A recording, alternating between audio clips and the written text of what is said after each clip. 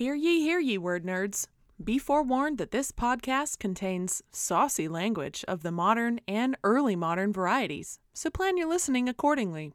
Or don't. That's a choice that you can make, but don't say we didn't warn you. Yeah, I got nothing. I have nothing that I can prop this up on. A box. A Becky toy. A Becky. Just be like, Rebecca, sit still for an hour. Yeah, that'll work. Okay. Hold this microphone. This might work. She's a very accommodating cat. Oh. I don't know what you're talking about. Clearly. She's so low maintenance and chill. Yep. All of those things are true facts about Rebecca Louise Minerva Hamlet. Okay. I think this will work. So okay. Yeah. All right, it's me. good. Let me finish yawning. You stop. When you yawn and I'm yawning. Sorry. And well, okay. Okay. It's really great energy to start the recording with. What we get for recording at 4:00 on Sundays. All right. That's true. Here we go.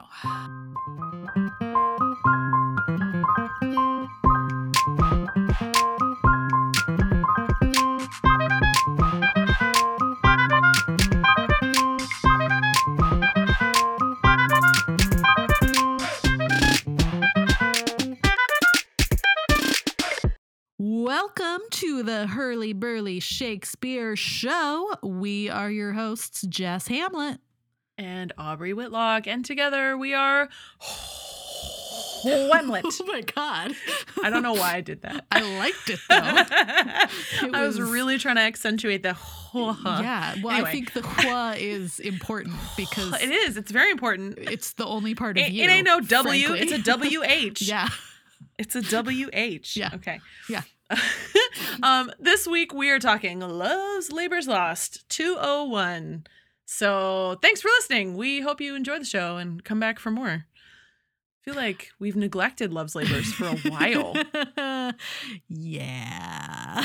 We haven't circled back to it. I mean, there were actual logistical reasons why. Like we were holding off because we were trying to get a special guest to come and talk about it. And then that just never ended up, like the stars never aligned for that. So it's just been put off for a fucking long time. Yeah. And it's not because we hate Love's Labors. It's not like it's Antony and Cleopatra or some shit. If I remember that we're deliberately correctly, avoiding. Love's Labors was the play that we did canon completion on.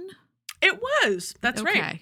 Which was our canon completion episode. I think was the end of season 2. Yep. So 4 years later, here we are. Whoops. Sorry to the LLL fans. I'm going to kinda sidebar, and this is a conversation that we can have and or you can then just like leave it in the edit, but okay. Maybe we can say that this is the last Shakespeare play that this podcast will ever cover. Yeah, that's true. Yeah. Do you want to just break the news now since you alluded to it anyway? I mean, or do you want to save it for the gossip section and leave the people titillated? No, I mean, we should just have a conversation about it. Yeah. Yeah. So we're wrapping up. Yeah. So what Jess meant by that was that this is our last season. We've decided that at, this spring when we're done with this, with season 6 episodes, we're saying goodnight, but not goodbye. Yeah. We reserve the right to come back whenever we want. But I think we said this. I feel like we had a very similar conversation at the end of season 3, maybe like right around pandemic time. We were like, we're going to go on extended hiatus. And then we came back in the fall. Yeah. That's not happening this time. No. We've grown. We've had a nice long run. Yeah, it's been a nice long run, but I feel like, I don't know if, you speak for you, but for me, I do feel like we've exhausted most of the things that keep my torch burning, in a good way. Like we've talked through the stuff. I always carry it. That's a separate torch that I carry just for you. but also, fuck it, I'm running an entire department at a regional theater right now, and it's getting tough to juggle, and we've never done this for the money, so this is it's good because we've never made tried a single dime. No, but we've never tried to like monetize this or anything, because that would have taken even more work. So much work. And if we're stopping now or soon in the next couple of months, because work is getting to be, real work, our real jobs is getting to be a bit much, then, so yeah. I don't know where I was going with that. That sentence fizzled out. So we started this podcast for fun. Yeah. Right. It was a fun thing. This was the thing that I used to procrastinate my dissertation with. When I I just hit a wall and I couldn't read another article or, write another seminar paper. I would flip on over to the Google Drive and like do podcast stuff.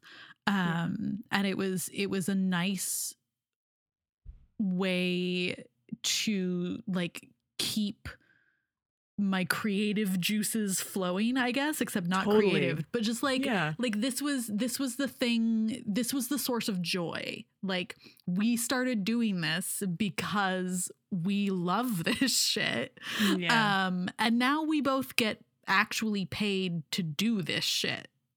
Yeah. So, we're putting more time into the things that we get actually paid to do, and have just, we've come to sort of it feels like a very natural ending place. And also, y'all, we're in like, I don't know, pandemic season 8. We're all tired. We're all burned out. And we need to do less, we need to do less. For sure. No one needs to do more. We should all start saying no to things and do less. And so this is us doing a little bit less, which is not to say that this isn't still fun and joyful. It's not right. I didn't want to be like, well, it started out being fun and now it's terrible. That's not where we're at. We're just, we've had 6 years. Yeah. 6 years of this. And it's time. I think it's time. Yeah. Yeah. It's time. So these last few episodes are going to be a party. They're going to be a celebration. They're going to be a lot of like last minute things that we definitely want to talk about. Or just to tease one of the final episodes, circling back to stuff that we very deliberately talked about and then never talked about again. A little bit. Okay, so we can tell you that this is the last Shakespeare play that we're going to cover in its single entirety deep dive, which feels appropriate since this was canon completion and all of that. We still have, also maybe you were expecting House of Desires this week. Oh, right, because that's what we said it was going to be. That's what we said we were going to do. So we had a very last minute scheduling conflict, and House of Desires is coming. We can tell you that it will be one of our next 2 episodes, probably. It's probably where it'll end up. We're going to do one more super fun, not Shakespeare, weird ass play for you. Yep. Yes. And then we've, got a couple fun treats for you that we don't even know what they're going to be yet, but they're going to be, they're going to happen. If you have choices will be made. Yes. If you've been around for all 6 years, if you're still with us, get ready, because you are about to get some vintage Aubrey and Jess. Yeah. Vintage. Yeah. It's going to be awesome. It's a good vintage. Yeah. I'm hella hyped. It's going to be great. Yeah. It's going to be great. So anyway. All right. So it's time for happy hour. Clinky. Which is a cocktail of stuff that makes us happy in, as you put it, pandemic season 8. Can you please, instead of inserting the actual sound effect, just go with you saying clanky? Sure. Or like, I'll do it too. Ding. Can do. I can do that. It's just funnier. So we're gonna recommend some stuff that isn't terrible. Actually, we're both giving you some reading materials. You got some homework, some anti-racist homework to read, but it's gonna be great. My recommendation is Black Shakespeare: Reading and Misreading Race by Ian Smith. It just came in the mail to my office like a week ago. I've started reading it. I am not done, but I've started reading it, and like I want to highlight every fucking sentence, and I want to shove it in the face of every person who has come up to anyone in my company and been like, where's race in your mission statement? I don't understand why you're doing XYZ. It doesn't say race in your American Shakespeare Center mission statement. So why are we talking about race all the time? And basically, yeah, right. Well, and also, according to Ian Smith, it is baked into every play, every act, every scene. In Shakespeare. We have, as white people, just sort of been glossing over it because we haven't had to face it. But essentially, the race is implied regardless. So shut the fuck up and don't talk to me about why races are in our fucking mission statement. Back the fuck off. Sorry, that's a real thing. That's a real thing that some white people have come at us with. That does not surprise me. This is me not being surprised. Yeah, I know. It's, it's the stupidest thing I've ever heard. So anyway, I'm going to keep reading that. I hope you pick up your own copy of it. It is fire. You got to read it. I have not managed to get my hands on a copy. However, some of the material that has ended up in this book, Dr. Smith has been working on via presentations and conference talks for the last little bit. And so I've heard some of this material, an early version of the material, and it is so good. So good. Yeah. What you got? So I have anti-racist Shakespeare. Yay! I saw this on Twitter this morning. I'm so hyped. Brand new book. I'm so excited. Brand new book by friends of us. Friends of the pod, friends of me, friends of us. Incredible women. Netta Medizadeh and Umberine Dadaboy have co-written this book. Anti-Racist Shakespeare is literally what it's called. And it is free to download. It free, is. Free. Open source. Thank you, Cambridge. Yeah. For not forever, but I think at least until February 1st. So we're going to link to it. When the actual book is published. Go download it now. It is short. It is easy to read. It's like maybe 100 pages, maybe the whole thing. I have been feverishly waiting for them to finish this and get it out in the world for what feels like years, but has probably only been like a year. And I'm so hyped. And it was literally the first thing I did when I sat down at my computer the day that it was published, was download this thing. And I am looking forward to sinking my teeth in. It's only been out for a couple of days, so I have not gotten there yet. But go get you some. Go get you some. Yes. We will put a link in our episode notes as well, so that you can go straight there and get your copy while it's free and available online. Go read it. Hell yeah. Yeah. Cool. Yay. That's our happy hour. Yep. So this is a 201 level episode, which means that we assume you've got basic familiarity with Love's Labor's Lost. We're not going to do a synopsis, but also in sort of reviewing the play, mostly in my head, but a little bit on Internet Shakespeare editions. If you know a little bit of Much Ado About Nothing and a little bit of A Midsummer Night's Dream and a little tiny bit of Commedia dell'arte, You Like It, and a little bit of As You Like It, and to a little bit of Twelfth Night, then you have a general understanding of most of the tropes and plot points of Love's Labor's Lost. There are Randy Shepherds, and there are dumb boys writing bad poetry. And there are princesses. There's a girl named Rosaline. There's a gay BFF court jester guy who follows everybody around. There are foreigners who do silly foreigner things. There's sheep. There's sheep, and there's a play within a play. Yeah. So it has it all except for the fun marriage ending. Yeah. So there you go. Actually, I did do a synopsis. I lied. I just said we're not going to do a synopsis, and then I just did it. I'm tired. Worth it. Okay. Well, that's all you get. So for 201s, what we do is that we go narrow and deep on a couple of things. Today, I'm going to get back on the Victorians ruined fucking everything. Yes, soapbox. Let's do it. I love kicking that dead horse. I love it. Yeah, I actually get to teach Victorian stuff this semester, and awesome. so Are you really salty about it? No, I actually. Are you going to be salty about it in class? Well, yes, obviously, yes. Like, I actually kind of legit enjoy the Victorian period. Like, of the new period topic classes that I created for my university, Victorian Lit was one of them.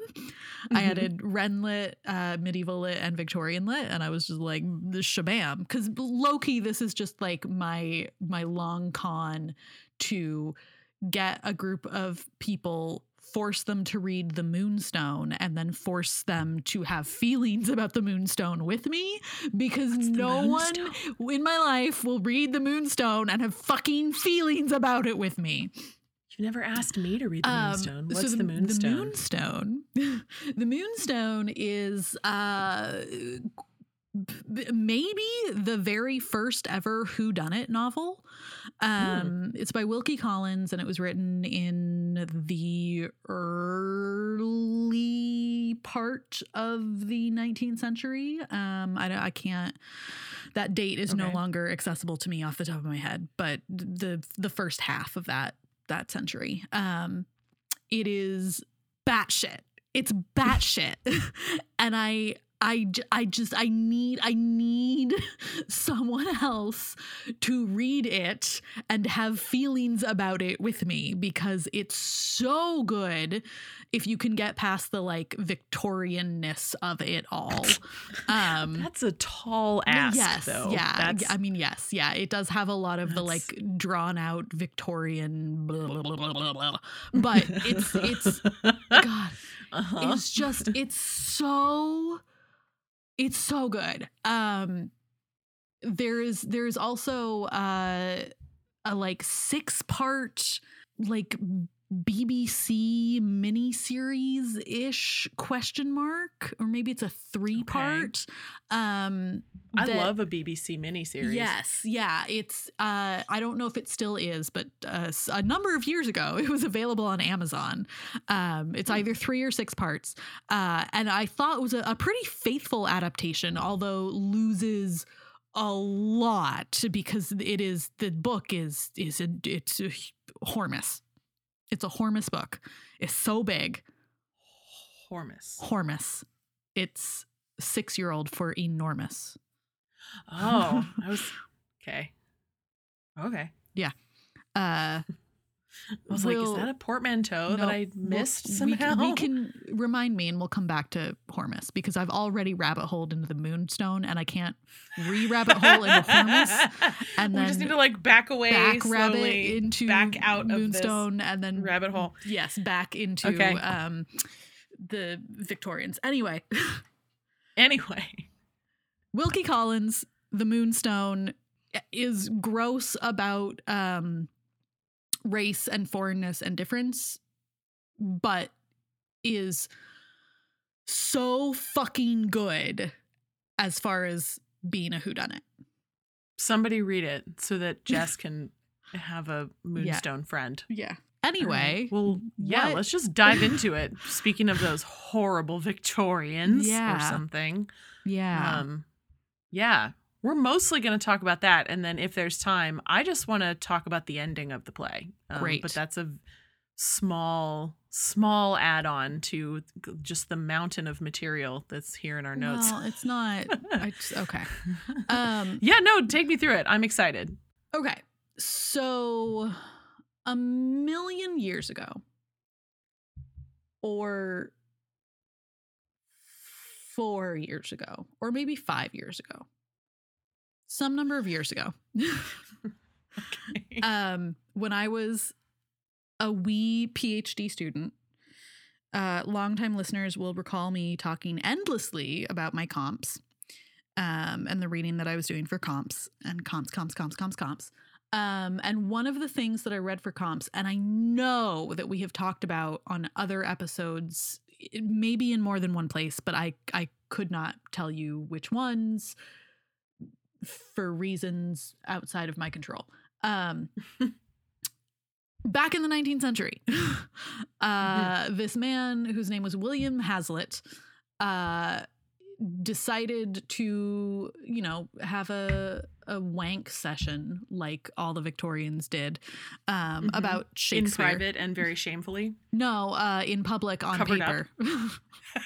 Oh, that. Yes, yeah, in print. So Hazlitt had some thoughts about the characters in Shakespeare's plays and the plays themselves. And I know that we've talked about it in a couple of other places. I think we have probably done exactly what I'm going to do today on other episodes. But I was thinking this afternoon when I was like, oh, Love Slavers.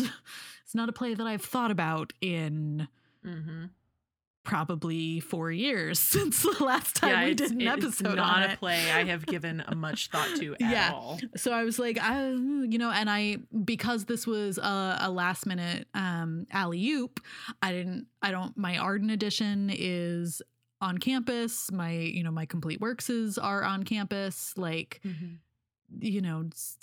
things.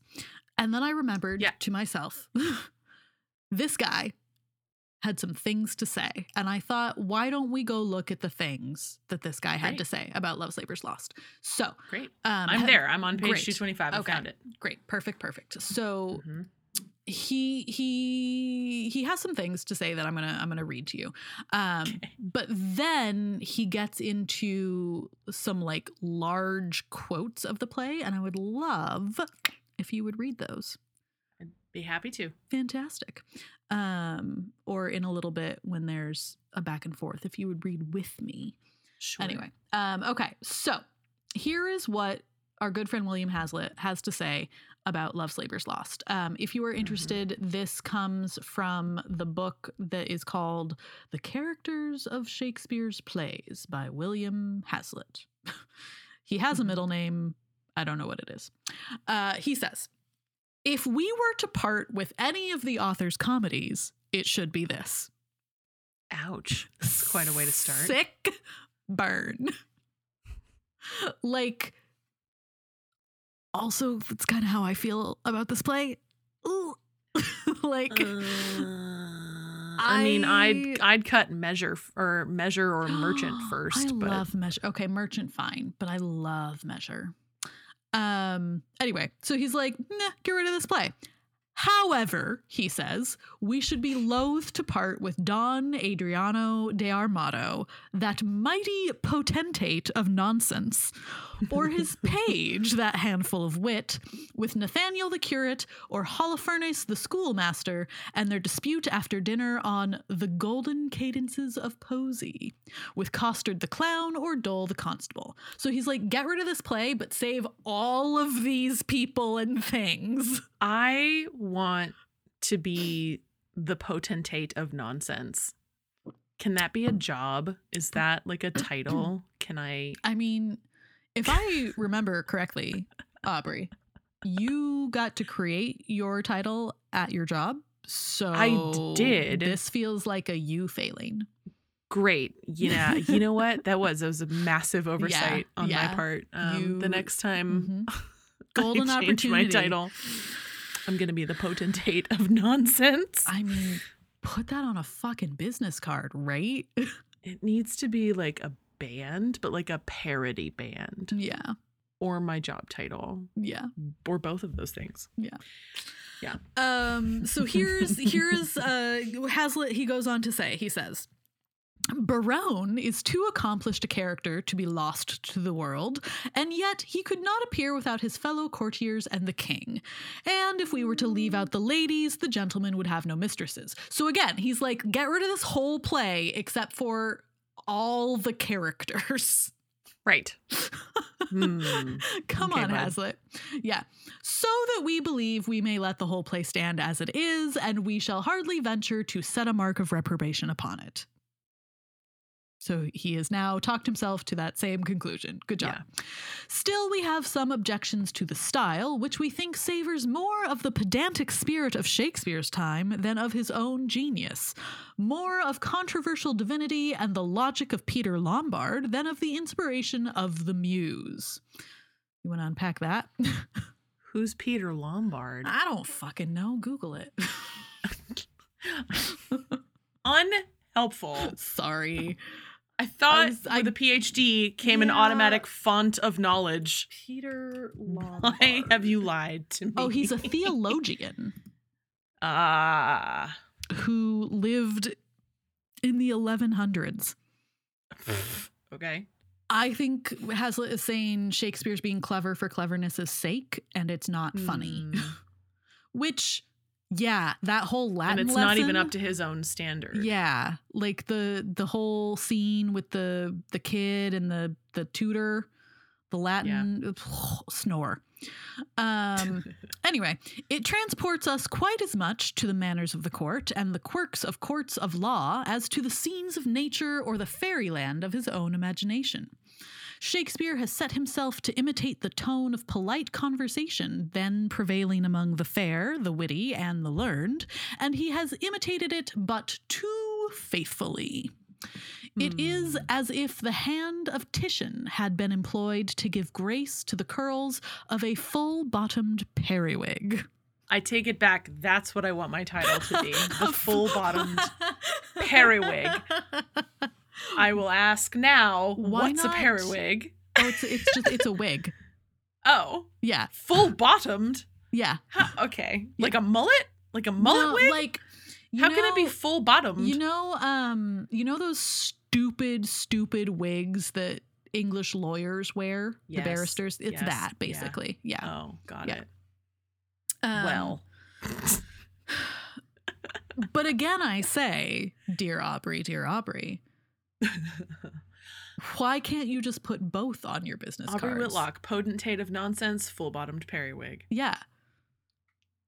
You're right. I could do that. You could put it in my email signature right the hell now and see if anybody even notices. Chief potentate of nonsense and president of full-bottomed periwigs or whatever. Yes. Done. Yes. Stamped approval. Good. Yes. Right. So it is as if the hand of Titian had been employed to give grace to the curls of a full-bottomed periwig, or Raphael had attempted to give expression to the tapestry figures in the House of Lords. Like, if ever there were a more topical city comedy-esque, like, in-joke, it's that, I think. Because I surely know all about the tapestry figures in the House of Lords. Yeah. Sure. Shakespeare has put an excellent description of this fashionable jargon into the mouth of the critical Holofernes as too picked, too spruce, too affected, too odd, as it were, too peregrinate, as I may call it, and nothing can be more marked than the difference when he breaks loose from the trammels he had imposed on himself, as light as bird from brake, and speaks in his own person. We think, for instance, that in the following soliloquy, the poet has fairly got the start of Queen Elizabeth and her maids of honor.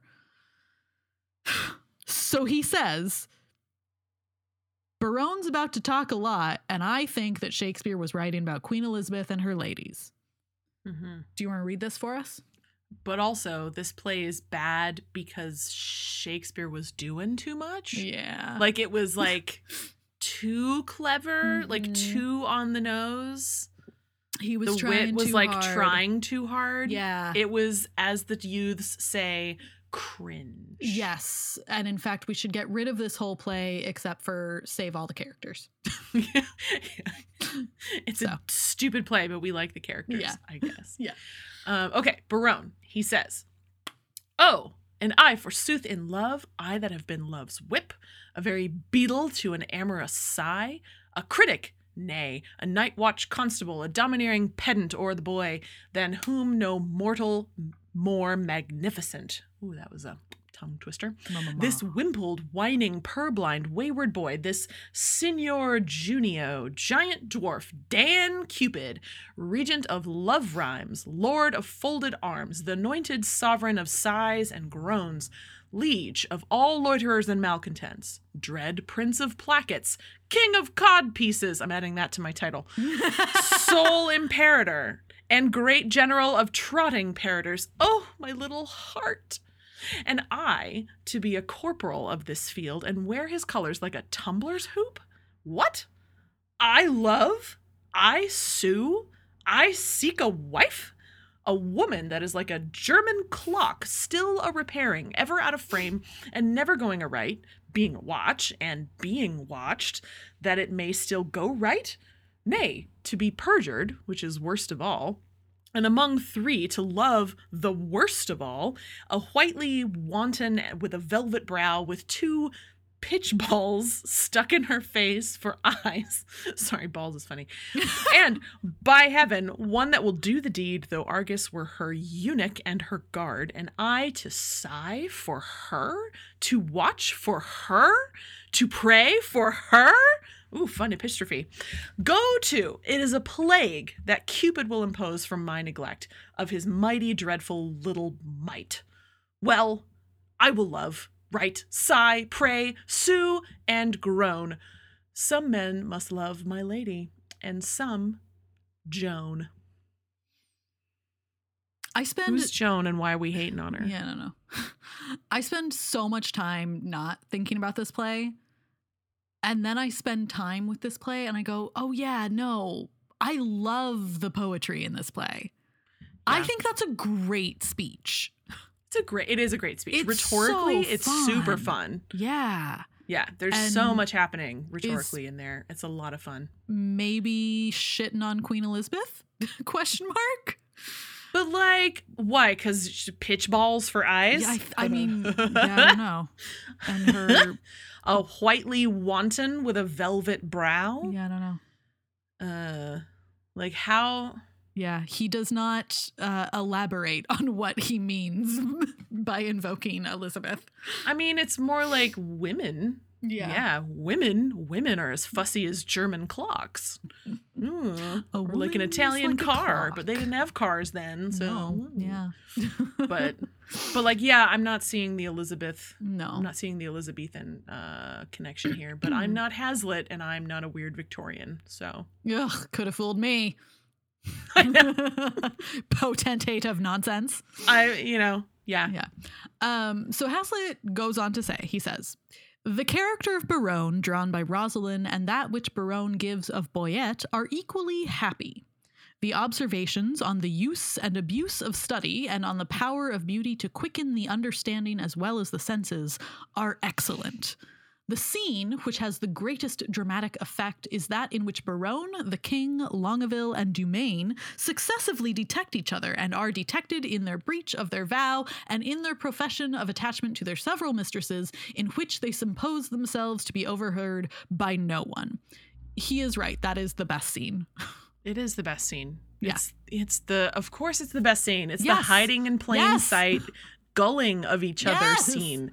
What comedy of Shakespeare's isn't great without one? Like, it's hard. It's hard to find one. But I mean, there are some. Yeah. Okay, they're fine. There are some. But like, all the good ones have gulling scenes. Come on. This is facts. Yeah. I in fact would argue that every play would be better with a gulling scene. 100%. So, even Macbeth could use a gulling scene. Especially Macbeth. The reconciliation between these lovers and their sweethearts is also very good, and the penance which Rosalind imposes on Barone before he can expect to gain her consent to marry him, full of propriety and beauty. Do you need me to read this? Well, I was going to ask, but you have feelings, and so we can Great. have feelings. No, I before do. we This read is actually this part was actually what I wanted to talk about, like in for my segment of this. Yeah, okay. So this no, is but that's great. okay. If it's coming up now, all I really wanted to say was I can't decide if her stipulation to him about any of this is a dick move or if it's actually a good thing. I can't kind of wrap my head around it, because most of the time I'm like, Rosaline, that's a lot. Like, why? Isn't it just a year? Yeah, no, it's just a year, but she's dictating a lot of how his life has to go. Okay, so anyway, let's hear it first. Yeah. Do you want to stick with Barone? Do you want to be Rosaline? Sure, I'll stick with Barone. Okay. You take Rosaline. All right, so she says, me. Oft have I heard of you, my lord Barone, before I saw you, and the world's large tongue proclaims you for a man replete with mocks, full of comparisons and wounding flouts, which you on all estates will execute that lie within the mercy of your wit. To weed this wormwood from your faithful brain, and therewithal to win me, if you please, without the which I am not to be won, you shall this 12-month term from day to day visit the speechless sick, and still converse with groaning wretches, and your task shall be, with all the fierce endeavour of your wit, to enforce the pained impotent to smile.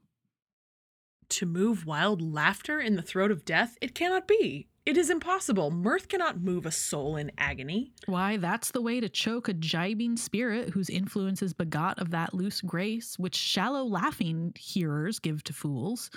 A jest's prosperity lies in the ear of him that hears it, never in the tongue of him that makes it. Then, if sickly ears, deft with the clamours of their own dear groans, will hear your idle scorns, continue then, and I will have you, and that fault withal. But if they will not, throw away that spirit, and I shall find you empty of that fault, right joyful of your reformation. A 12-month? Well, befall what will befall. I'll jest a 12-month in an hospital. Okay, so here's the thing. She's like, so she's like, hey man, you had a reputation for being fucking mean and really bitter, right? She says to weed the wormwood from your brain, right? The wormwood is a bitter thing. It's a bitter herb, right? So to get this bitterness out of you, you need to use your powers to make people happy. You need to go, be the clown in the hospital and help sick people laugh instead of derisive laughter, which is all you've been able to do. Yeah. So like on principle, I'm like, yeah. But the other part of me is like, why does she get to dictate that to this person she barely knows? Well, I would argue that at this point in the play, she outranks him. She's the queen now, right? Like, well, Rosaline's one of the women in waiting. She's not the queen. Just kidding. Yeah, she's That's they're still I've equal gotten status. It's how much time I don't spend thinking about this play. Yeah. Okay, then I take back everything that I have said and carry on. No, that's really all I have. I have a question. That's all. It was that question. Okay. Because I get it. You know. Well, I mean, so if she's gonna go like be with the princess who's now the queen, right? And she's got to be in mourning, right, for a year. Right? Like this seems. I'm fine with this, and also. As if Shakespeare needed my blessing. The fucking patriarchy can take a hit every now and again. So I continue to be fine with this. Oh, sure. You mean just the very fact that she's administering this sort of sentence, this penance at all? Yep. Over. Sure. Okay. Yeah. No, for sure. I get that. But yeah, on like a human and a logistical level, I'm like, one, how are you going to verify that? And two, like, you're going to have spies at these hospitals? Like, you're going to make him write you weekly letters and like tell you what he was up to? Like, I don't know how they're going to follow up on this. We're going to get Costard and and of course there was no sequel. Love's Labor's 1 is lost to time. So we have no idea if Barone came back a better man. So I don't know. It just it's a puzzle to me. It's a puzzle to me. This last bit. Because I mean, like, the other women and the princess / queen also give like year-long sentences to these to their dudes too. Yeah. But none of them are this extreme. Actually, no. The princess tells the king to do, she's like, you'd have to be a hermit for a year and a day. You have to actually do basically what you said you were going to do at the beginning of this play, which is to like abjure everyone's company and live like a hermit. Abjure forever the society of men. Nope, that's Midsummer. Or women, which is what they said they were going to do, and then Yeah. Well, this is I'm interested that you are bringing up this idea of a lost sequel because this question mark brings me to my other thing that I had to talk about today, which is Alfred Lord Tennyson, another Victorian. These Victorians. Yeah. So Tennyson wrote a poem. It's called The Princess. And it's maybe inspired by Love's Labour's Lost or like an adaptation of it. It's long as hell, so I've not read the whole thing. But you tell me what this sounds like to you. Okay? Okay. We have a prince. A prince has been betrothed since infancy to a princess. Her name is Ida. She's from a neighboring land. I don't know why you would name a princess Ida, but that's her name. The princess has grown to become beautiful and accomplished and has founded a university of maidens in a remote retreat. Her father explains that she refuses to have anything to do with the world of men and is influenced by other women who have all resolved never to wed a man. The prince and two friends decide to infiltrate the university to try to win the princess's return. They disguise themselves as women and ride into the university asking to enroll as students. Sounds like white chicks. Sounds like a lot of things. Okay. The quote unquote new students are taken to see the princess, who tells them that they must, quote, cast and fling the tricks which make us toys of men so that they may become equal with men. The men are impressed by the princess and debate the merits of women's equality. What? They then move around the university listening and learning. So to me, so far, it kind of sounds like a gender swapped Love's Labour's.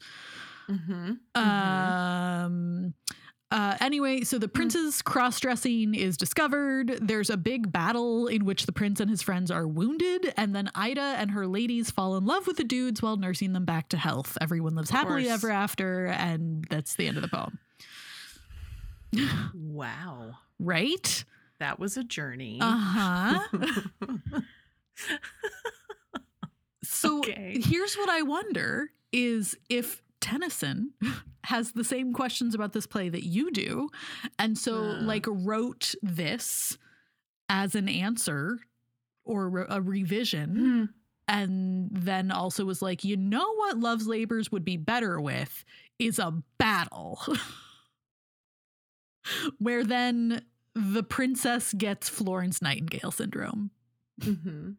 And also because it's Tennyson and this is a long fucking poem, there's a frame to it also. There's like this whole narrative device around the story of the princess where it's like what do you call it? It's like the induction from Shrew. Whoa. Or any other play with an induction. Wherein it's like a bunch of friends at like a country estate having a holiday, and they're like, we need some entertainment. How about we tell a story or play pretend or whatever? And then it's the poem, and then it's like, well, that was fun. Let's have some ice cream and go to bed. Yeah. The Victorians, man. I'm fucking telling Victorians. you. I mean, I do respect, this sounds like proto fan fiction. Yeah, there is a lot of, it seems like, critical debate on whether or not Tennyson is actually using Love's Labours in any way at all. But, you know, I think it makes sense, and I'm a Shakespeare scholar, so what I say goes. Yeah. Yeah. Yeah. Yeah. So that's all that I've got for today and Love's Labours. I would like to put it out to our listeners. Maybe if you are a fan of fan fiction storytelling, now's your chance. You know, shoot your shot. This play ends very abruptly and not in a satisfying way at all, right? It's very anticlimactic. And if there was a contemporaneous Love's Labours 1, it's been burned in one of the many fires in London, or it was never written. You know, Shakespeare never got around to it. Or check your attics, people. Yeah, right. It's like the Globe's favorite April Fool's joke every single year to put out a fake article saying that Love's Labours 1 has been found. Rude. Fucking rude. I know, it's so rude. Gossip. Speaking of the chisme, what do we got? We got some good gossip this week. No, we have literally one thing. Just one thing. Just one thing, one tiny thing. Great. And it was just, anyway. So by the time y'all hear this, it's old news because that's the schedule that we work on these days. Houmst ever, on the very first day of the year, this year, 2023, someone I'm not giving clicks to the original tweeter, tweeted the following: Shakespeare didn't walk around putting pronouns in his plays. That's why they're classics. Imagine if this dude wrote, "My name is Macbeth and my pronouns are they, them. SMH."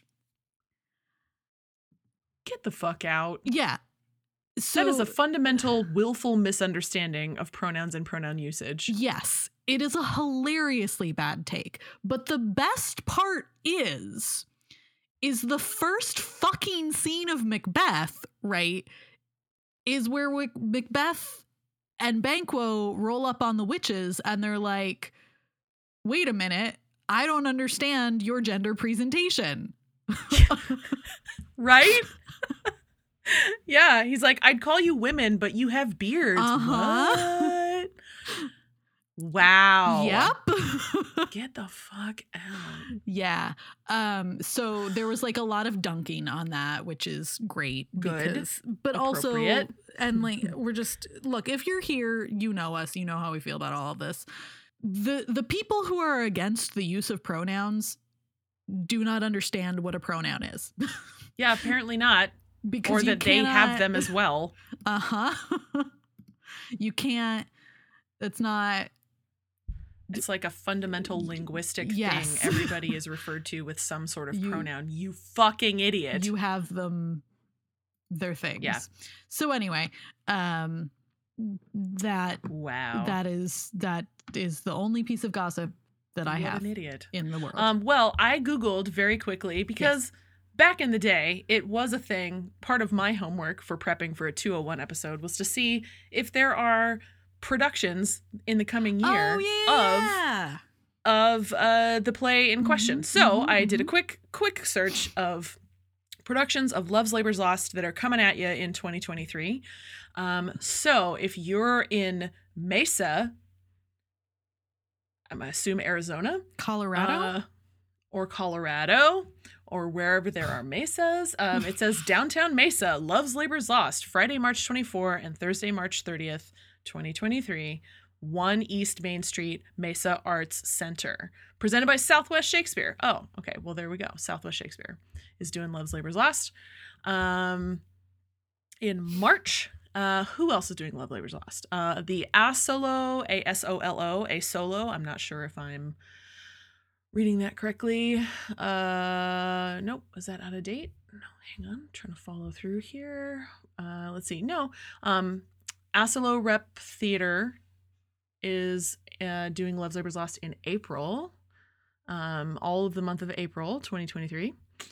ASOLO. Again, don't know if I'm pronouncing it right, and I don't know where that theater company is. So, but if you know it, if they sound familiar to you, then that's what they got. Yeah, Stratford Festival's doing it in the fall. So it's going to run from August to October of this year. So if you have a chance to get up to the Stratford Festival, huzzah, go see it up there.